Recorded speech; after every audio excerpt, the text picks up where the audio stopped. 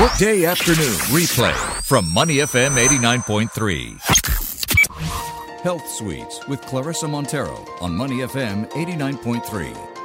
Good afternoon and welcome to Health Suite. LDEX Asia is a 3-day business-to-business to consumer healthcare show that is set to place the spotlight on the latest solutions, products, services and technology in the modern elder care industry within the Asia-Pacific region.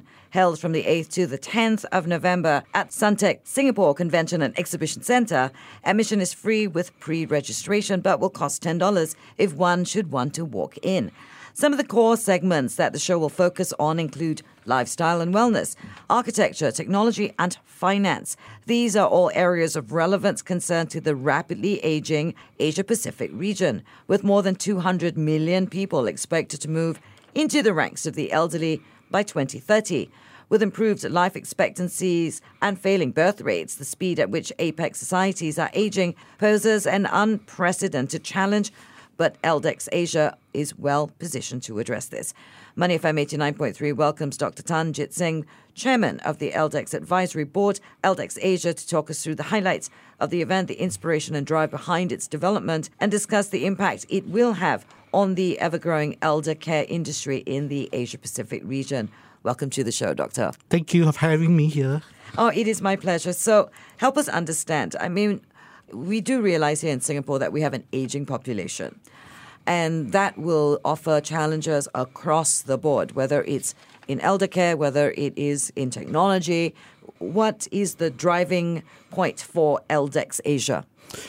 Well, it starts from my work. Basically, I'm a medical doctor. Mm-hmm. I see very old, very sick patients in their home. I've been doing this for over 10 years. Mm-hmm. And I've been managing crisis after crisis. And I realized that most of us don't prepare for, the care, post-retirement life. Mm-hmm. Things like there's nothing that we learn in school that prepares us for our retirement. No. And there's a lot of good policies and good services from the community that people just don't know, you see, and they miss out on a lot. And so wherever they are in a crisis, if they have known these resources, things will be so much easier and smoother for them. So LDEX is something that I was chanced by some conference producers, and they are thinking about such a topic, and I say, hey, what we can do is we can bring in all these products and services, whether it is in Singapore or is across international, from Japan, from Australia, from the Europe or Americas, bring them over, let everybody take a look and see what they need. Mm-hmm. That there are a lot of good products and services that support day-to-day care, or they can actually bring in, elderly doesn't need to be only care or treatment. Mm-hmm. There could be wellness, preventive, or even financial. How can you, have further job opportunities? What can you do? Where can you volunteer your expertise in? Right. So there are so many organizations in Singapore and throughout the world that's supporting this, that driving all these. But unfortunately, it's not very known to the lay people or to the normal people around Singapore. Actually, it's interesting because you were talking about job opportunities, even investments. What is the age at which we are considered elderly? Yes, so this is a very good question. So essentially, we debated this. I was in a Commonwealth Aging conference last year, Common Age, and it differs from country to country. Okay. In Singapore, perhaps because you have better medical care, you have better food, you have good education, you'll probably be retiring in future at 70 or even further. But you're definitely elderly at that point. Well, it depends, you see. You never know, you see. There's this physiological and chronological, age. So you never know. I always give this example to my patients sometimes. A 50-year-old patient sickened by, smoking and chronic obstructive lung disease couldn't walk, to downstairs without getting breathless. Sure. A 100-year-old could run a marathon. Right. How are you going to look at this? Age shouldn't be something that you look at in terms of numbers. Mm-hmm. It's your functional status, how you think, how Your functional status. I like that. That is the core issue, your functional status, what you want to do. People live and work usually for 3 reasons, I feel. For money, we need a livelihood. Sure. If you don't need the money, which some people might not need, is for your calling, work to help other people, some form of calling, sure, or your interests. So I feel that in future, with such a small island in Singapore, we should not be looking at the conventional aging, like you grow up, study to whichever masters, you work, you retire. I don't think that will happen in future. Right. You're supposed to study, you work, and then you get your independence financially, perhaps, or not. You study again, you work, and then you study and you work.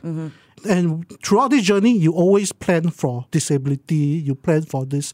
That's why the government actually are introducing CareShield next year. I feel that is an excellent policy to replace ElderShield. Right. So every day I see patients as such. So I do get a sense of the demand from the ground and the need by the everyday people, my patients. Right. Yep. Basically, what we're talking about is active aging. We talked about functional status, but you didn't give me a definitive age on what is elderly. Well, in Singapore, probably when you are from 65 to 75, you are the young old. You're the young old. Yeah, then after 75, you just made a lot of people very happy. Yeah, you are still young. Right. Yeah. And actually, we don't really talk about elderly. We want to change the term. We want to change the term to older adults. Sure. Or experienced adults. I can get behind that. Yeah. So that or the elites. The elites. I like that even better. So usually, if you're over 100, I call you the elite patients. If I'm over 100, you can call me anything you want. We are speaking to Dr. Tanjit Singh, Chairman of the LDEX Advisory Board, LDEX Asia. Now, talk us through some of the core elements of LDEX Asia. What can someone who plans to come expect to get out of it? Yes, so we are looking at a very holistic and a very wide-ranging view in the silver industry as a whole. So we have divided the whole expo into 6 sections: lifestyle and wellness, architecture and fittings, healthcare, rehabilitation, technology, finance, financial, industry and other service, and the Great Beyond. I think the Great Beyond will be quite interesting because we have things like cremation and burial services, floral arrangement, photography, Not many conference or expo will showcase these kind of services and products. And of course, lifestyle and wellness. We look at food and exercise.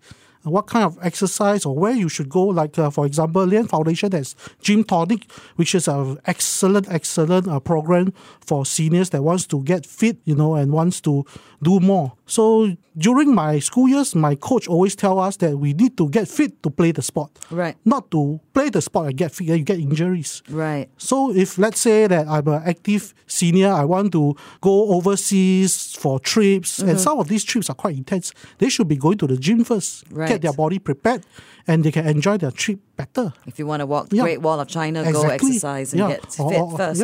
Exactly. Right, okay, I understand that. That's actually very interesting. Now, what are some of the recent developments that you can put under the spotlight at LDEX? Is Geron Technology. Now, you want to tell me what that is? I don't even know if I'm saying it right. Well, Geron Technologies is, a lot of technologies that could help the seniors. I mean, tomorrow we have a launch for Livia AI. This is the first heldable devices. It's like a hearing aid, but it incorporates GPS, fall detectors. It has monitoring for your daily brain function, how much you're using your brain, your talking, your listening, and how many steps you're looking, your physical sort of activities. So all this monitoring adds up to a score that, you try to gamify the technology so that it's interesting for people to use them. And a lot of such technologies are coming up very fast and from overseas. And many of us are trialing such technology, especially in my own service. And of course, robotics will be one thing. Exoskeleton will be a very exciting field, which I'm quite involved in as well. I mean, imagine that maybe because of some illness, you can't walk very well, and mobility is actually quite an important part of your daily life. Absolutely. Yep. So imagine you can strap on a exoskeleton robot and continue your daily life. That will help you heal faster physically and mentally. And when you don't need them, you put them aside and you can carry on. So I feel that technology has a big role to play in future supporting the functional status of any seniors that needs them. Your thoughts on the elderly relying too much on technology. Do you think that if it makes their lives easier, there's no too much? Well, technology is there, and often than not, if technology is not useful, they will cast it aside anyway. Yeah. So technology should seamlessly be, gel into their daily life, their daily behavior. Right. And then from there, support them to age more gracefully and make their life easier and more convenient. Yeah, I think that should be the way technology should be done. If the technology doesn't support them in this way and are forced onto them, then it will not work anyway. Right. So I feel that there is definitely a huge role in technology in the next 10 years to 30 years. I think the thing that makes technology easier is perhaps our elderly in this generation would have had a real problem getting up to speed with technology. But moving forward, all of us, our age groups, technology is so much a part of our lives already. Yep.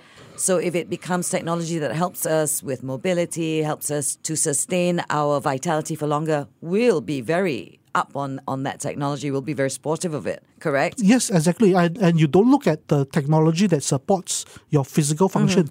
It's your day-to-day life. For example, you have PayWave. You have money, you can pay easily. Yep. You need not go to the bank, draw the money, or food, GrabFood, Food Panda. You can eat a char kway teow, and you don't need to go to your favorite char kway teow there.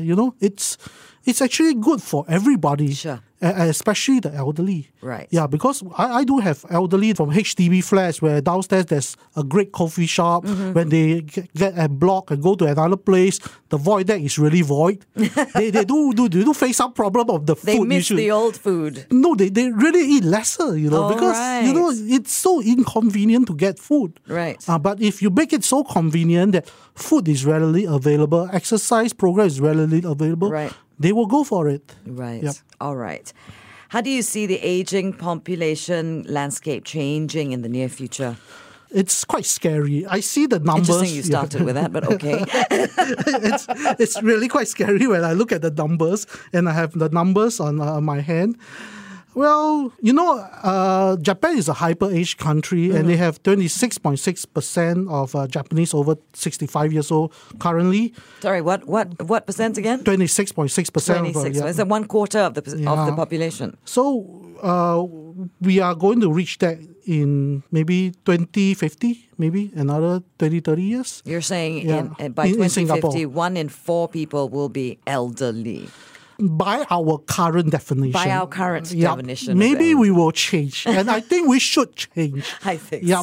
I will see that I'm going to work until I'm 70, 80, or even 90. What is wrong if the work... If you want to do it and you can, why not? And I definitely want to do it because I see so many people after retirement. They're very bored. It's the loneliness and isolation is a huge risk factor for sickness, mental illness. So you should always look at things that you can help, and you can help the society. And if there's so many people that are hyper-aged, you need to do something to occupy them, maybe economically viable or helping the economy even.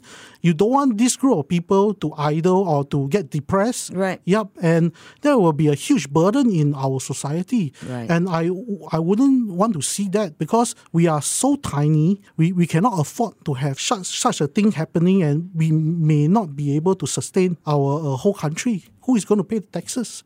So I see that things must shift, and technology is one part that will shape us and will, if let's say I'm 100, I have an Iron Man suit, Come on, I can still do anything. I can still fly. Be Iron Man. It will come. We are looking at exoskeleton. Right, if I can walk well, I can think properly. And that's why cognitive function is so important. Right. And we are seeking ways to maintain it. And we are looking at new ways that we can actually maintain our cognitive powers. I do a lot of mental capacity assessment to get deputyships for court. So I know that it stresses out the patients because my patients are all chronic sick. They can live for another 20 years needing care, day-to-day care. That's very stressful for the family. Right. Well, we thank you very much, Dr. Tanjit Singh, Chairman of the LDEX Advisory Board, for coming in and talking to us. You've certainly given me some things to think about when I walk away from the microphone. I'll still be thinking about these things. So I appreciate the conversation very much. You're on Money FM 89.3. To listen to more great interviews, download our podcasts at moneyfm893.sg or download the SPH radio app available on Google Play or the App Store.